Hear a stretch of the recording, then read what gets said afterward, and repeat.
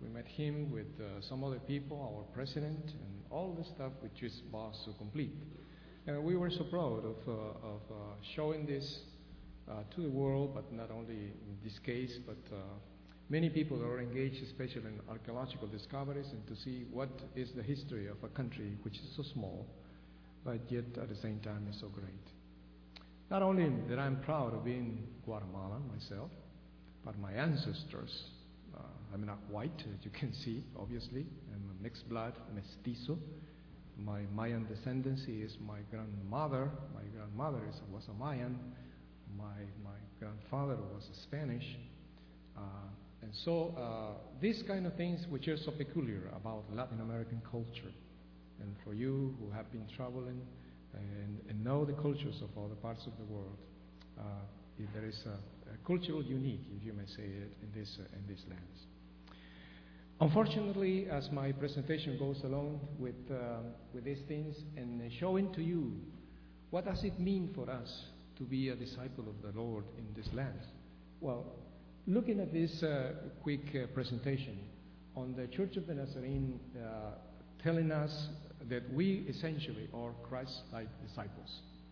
And when I think in terms of what does it mean to be a Christian in a country, and what does it mean to be a Christian in a context in which I live in with the struggles that we have to face day by day, I say, well, for us would mean another thing than for an outsider would mean something else. But speakingly, in terms of the heritage of the church especially, I would say that we as Christians, and doesn't matter your background, but if you're a committed Christian, you see this from the insights of a man, of myself, the struggles to understand the particular conditions of the country and how it fits within the whole picture of the Wesleyan tradition of the church. Let me show the presentation that I do. Let's leave my presentation, if you would mind, and skip this one for a matter of time. My struggles has been really in terms of interpreting the words of the Scripture and the words that I just mentioned. Why are you seeking among the dead, the living? And I just tell you that I put my hope not on dead structures, but on living structures of the church. And when I see that my faith is grounded on the risen Lord, and I see, well, there is always hope for us. And there's always hope for the American church. And there is always hope for Guatemalan and Latin American church. We are the church of the Lord. We are the church of the living Christ. And this is the most wonderful event happening in our lives. So, Guatemala, I titled this From the Greatness of the Mayas to the Banana Countries. The struggle for social justice. And we fight those things, the social justice in the midst of our lands. And then Hansen told us, when we were with him, talking about the discovery, says, by conserving this, we are blessing the lives of an entire nation. And that's true, Richard Hansen. Richard Hansen archaeological research has indeed blessed our lives by showing us the greatness of our lost Mayan history. Lost Mayan civilization were endures up to the present time by the greatness of their cultural survival under a socio-economic oppression. You can see if you go to Guatemala, you can live among the people there and see who they are, our Mayan descendants, selling their markets and all those kind of details. And their greatness continues today when you consider that modern descendants of our Mayan ancestors are the largest groups of Christians in the country. That's something. The Church of the Nazarene began among the Quechua Mayan people in the early 20th century. I grew up in a Quechua Indian environment, and I learned the language of the Mayas, the Quechua. And our largest Nazarene churches are among the Mayas. The paradox is that descendants of the Mayas are today the poorest of the poor, not the empire of the past. Which goes along related to Mexico, to the Incas, the greatness, all lost. They survive in Guatemala with their culture and ancient traditions. As you can see, and those of you who have traveled to my land, you know it. So, ancient Guatemala history can be traced back to the first Mayan culture, as it was shown in 2,000 years ago, as El Mirador shows. One of the greatest pyramids in the world. It is incredible. Development flourished with little or no contact with cultures from outside the Mesoamerican area. Mayan civilization dominated the region for nearly 2,000 years before the Spanish arrived under conquistador Pedro de Alvarado, which was our conqueror, Spanish conqueror, in the 1520s. Their legacy is the Popol Vuh, the Bible of the Quichean Indians in these cultures, with their own ancient cosmology similar to Genesis. It's incredible. I've been doing some research and studies on the cosmological vision of the Mayas and related to the Bible. Not that it's similar, but there's so many things are common. Now proven is not a Spanish Catholic, but Mayan.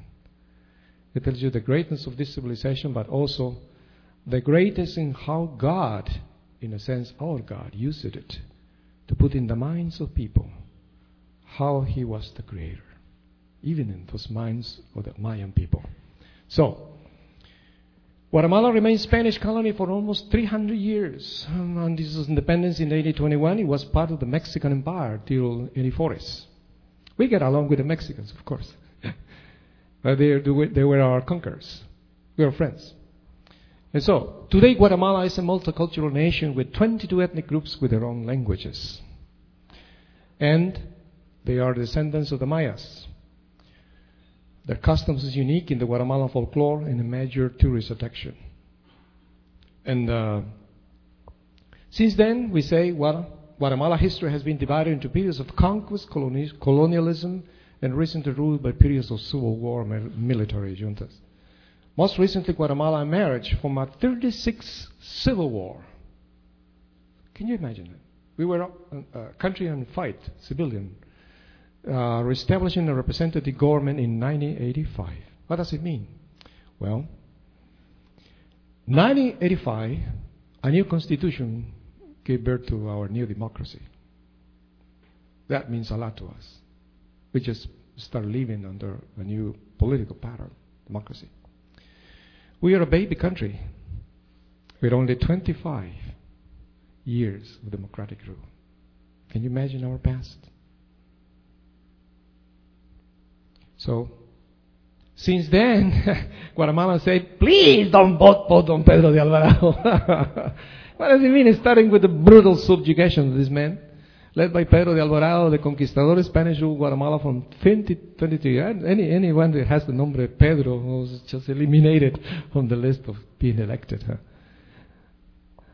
Independence in 2031, but free from the Spanish, but not from conquerors. Guatemalan history shifted from the Spanish lords to the British in the 18th century, to the U.S. in the 19th and the 20th century. How it? Well, the United States domination in the early 20th century, the British took Belize, and the U.S. controlled Guatemalan economy and politics. We were the banana republics. Eat a lot of bananas, they help us in our commerce, which fostered anti-American feelings and resistance in other Latin American countries. Yeah, we don't fight about bananas, but that's good. U.S. is buying bananas from us. But you must know the history of the bananas. The banana republics, they were called, to Central America. Latin American countries that the U.S. United Fruit Company controlled with corporate blackmail. Other countries included were Cuba, Haiti, Dominican Republic, Nicaragua, and Honduras, the banana countries. Minor Cooper Keith, a man that you must know, head of the United Fruit Company, very powerful, like Don Pedro de Alvarado. Like Pedro de Alvarado, very aggressive. And so, but I'm sharing this. Why I'm sharing this and telling you the story? You must know who we are. The monopoly United Fruit Company owned all means of production and distribution of bananas. Forced small business out, owned 3 companies. We call them, our Guatemala history, Holy Trinity. Holy Trinity. What is that? The Holy Trinity was huge multinational corporations. UFC, United Fruit Company, ERC, International Rail of Central America, and the United Fruit Steamship Company. They no longer exist, thanks God, except Chiquita and Banana Brand Company, which is a U.S. company which buy us the bananas. And so, effects of U.S. imperialism, Guatemalan government, U.S. promoted dictators as long as they supported U.S. investments up to the 80s. And so these dictators could not hold power unless they had a good attitude toward U.S. business. This sad and non-historical background for Americans provide us our recent history of war, which ended with the peace agreements in 1996. As Guatemalan, I feel so sad because of this history. And sharing with you people that are Christians and concerned about the world, and concerned about other countries, concerned about other Christians, you must know the story. So, my generation is a generation from the civilian Guatemalan warfare. My cousin was killed in one of those things. It was a day by day. My wife looked at some of the killings in the Guatemalan city when was the warfare. It was terrible. It marked our lives. So, cheap labor, free land, obey, well press, we've gained 24 million in assets, control 85% of land in Guatemala, no tax-free, material-free land near railroad. That was the benefit. In the U.S., didn't get involved so much, 94 revolution conditions were really bad in that history. Guatemala was depressed, people exhausted, terrorized in dictatorship. And so, I was mentioning this Latin American general history, but going to the point in the Guatemalan history for you to know and understand the role of the church and understand missions, to understand the background. Elected after the revolution, we had a revolution down there in 1940s. First free election, democratic, against foreign investment, went to Guatemala, and land reform, which annoyed U.S. investors. This part is, in our history, is a landmark. In all our college students know the history. Sometimes you get anti-American feelings when you go to those countries because of these. And I always tell my students, it's not true. The U.S. is not a bad country. It's just a matter of history that happens. And there are differences also in terms of Americans. They do not want to annoy other peoples. But anyways, that has been history. And our president was overthrown, as it says there. So, next one. 1954 coup d'etat, and continues the led by CIA propaganda against Guatemalan regime, documented by U.S. journalism. That's the title of the things that I mentioned. It was documented by U.S. journalists in the book Bitter Fruit, referring to the banana fruits. That's the title of my presentation, from the Mayan Empire to the banana countries of Central America. Which happened. They said you can find it in your research. So to understand the whole background of the history of Central American countries, that's the picture with a man who is not very much loved in Guatemala. There he was, or dictator. And from that time, it started the guerrilla warfare. When you can imagine this, over 150,000 people were killed. 45,000 missing, human rights violation all over. That's the history of the country. And all these things, that recently, back in the 80s, I told my kids, when my kids were small enough, were small, I explained to them the history of the country, that we were the product of a war and stuff like that. They don't understand it now. They live in a global thing, and people tend to forget about the history. But for us who are adults and who live in these things, we can never forget it. And so that squash, scorched earth, murder villages, civil patrols, genocide, ethnocide, bullets and beans, that was the policy of the government. Today, Guatemala signed the peace treaty since 1996, by which the guerrillas became a political party after 35 years of war and 150,000 dead. Terrible. The UN had to be part of those kind of things. And probably some of you may hear about the news and reports. Very sad. Rigoberta Menchú, our Indian representative worldwide, peace worker activist, won Nobel Prize in 1992. She wrote, Rigoberta Menchú, was translated in many languages. She ran for president in our last election, but we feel she still needs another 200 years to become president, as with the U.S. Remember, we are only 25 years in democracy.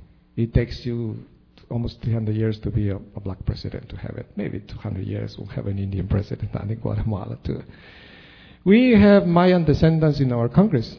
We've done some steps in doing this thing, in our Congress, and some hope that politicians that are engaged into this kind of things.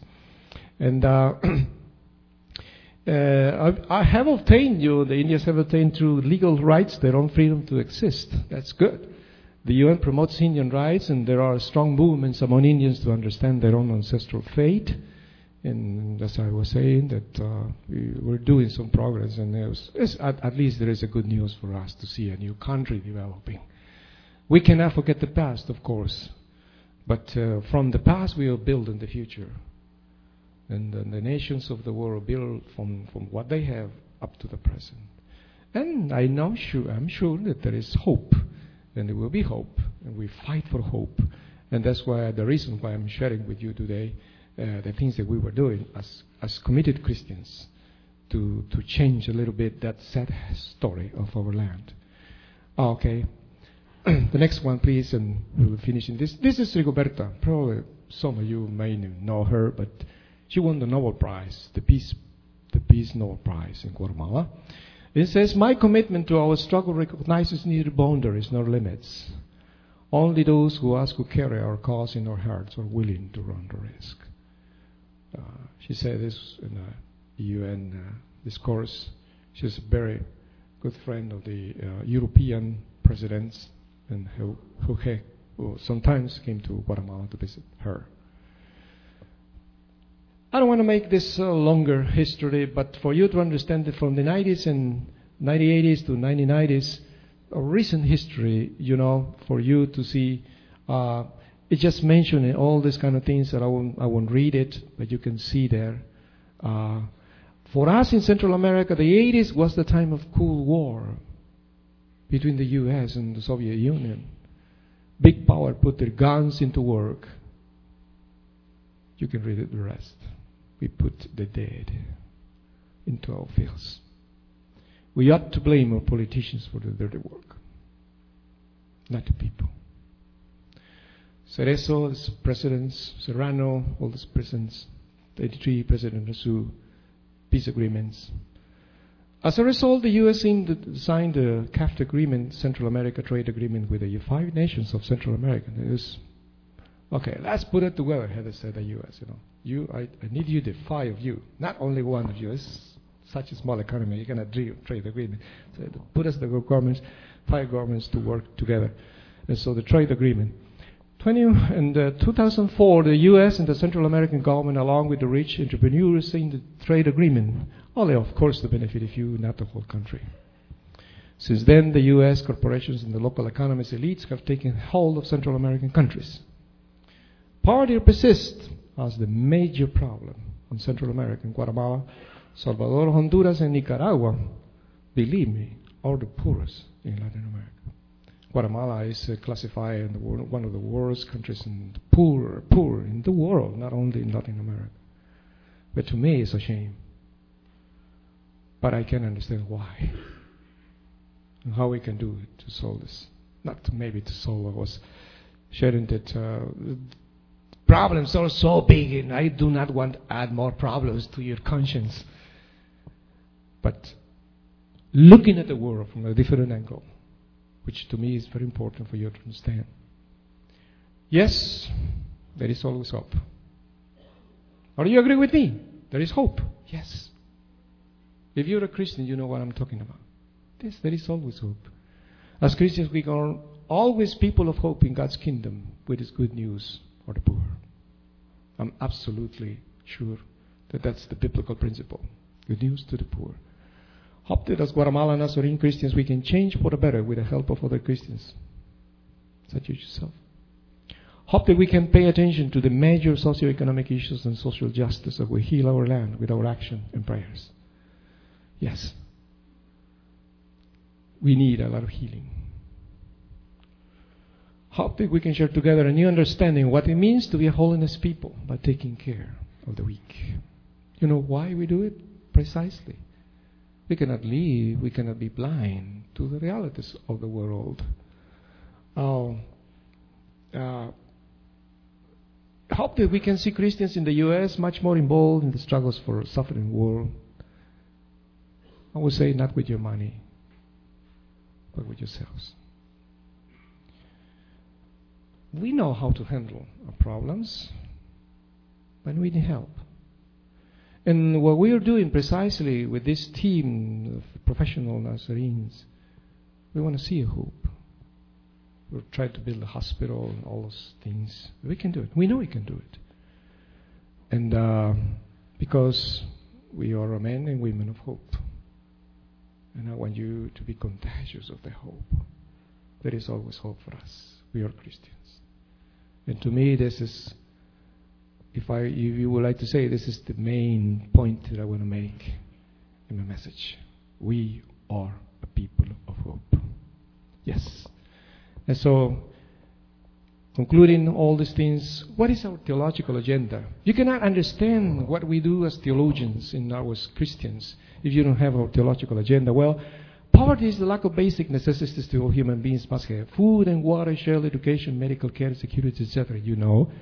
A multi-dimensional issue. Poverty exceeds all socio-economic and political boundaries. As such, efforts to alleviate poverty must be informed as a variety of different factors. So, in 1997, the richest fifth of the world's population had 74 times the income of the poorest fifth. It cannot be. The top 3 billionaires have access greater than the combined GDP of all least developed countries. Cannot be possible. Well, everyone has the right to standard of living adequate to the health and well-being of him, herself, and her family, including food, clothing, housing, medical care, etc. That's what Universal Declaration of Human Rights. What can we do to help this rule happen? Well, just showing you this because my concern is towards social justice in the world. Third world countries lose out through the fair trade agreements, lack of technology investment, and rapidly changing prices for the goods. Better communication and transportation have led to a globalized economy. Companies look for low-cost countries to invest in. This can mean that there are jobs, they are low paid. That's true. Did you know it? I know it. That third world countries have to pay interest on their debts. I know the U.S. has a huge debt too. But these debts compared with our own debts, well, where are we going to get the money to pay those debts? This means that we cannot afford to spend enough on basic services like health and education, not on things like transport and communications that might attract investment. Land. If you have land, you can grow your own food. But many people in the third world, and at least in Latin America, have had it taken over by large business, often to grow crops for export. And then we see this constantly going on in those lands. Environment. I show it to you, and I explained to you the other day that according to IPCC, Guatemala is among the 10 most vulnerable nations worldwide to experience climate change. And just notice this, a child born in an industrialized country will add more to pollution over his or her lifetime than 30 to 50 children born in the third world. However, the third world child is likely to experience the consequences of pollution in a much more devastating way. For example, annual carbon dioxide emissions have quadrupled in the last 50 years. This contribution to global warming leading to devastating changes in weather patterns. We know that, and we feel the effect of that. We are very vulnerable as a nation, a small nation, very vulnerable to climate change. And so aid, access to basic services for everyone would cost approximately all this amount of money. And then fair trade guarantees higher, more stable prices for the world producers look at for products with a fair trade. We don't even know how to say it, but we are not fighting against U.S. companies or whatever, But as people, you see, we can do something. Instead of buying a Coke, why don't you buy something else? Let us put it that way. At least in our little consumer society, in our own context. And so, the amount of money the U.S. spends on gum and chocolate, was incredible to me. You believe this?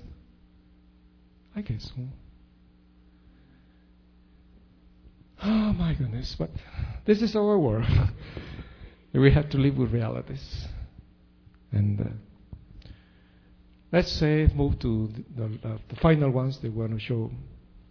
And this is the paradox, the one I leave in your hearts. The paradox, poverty and blessing.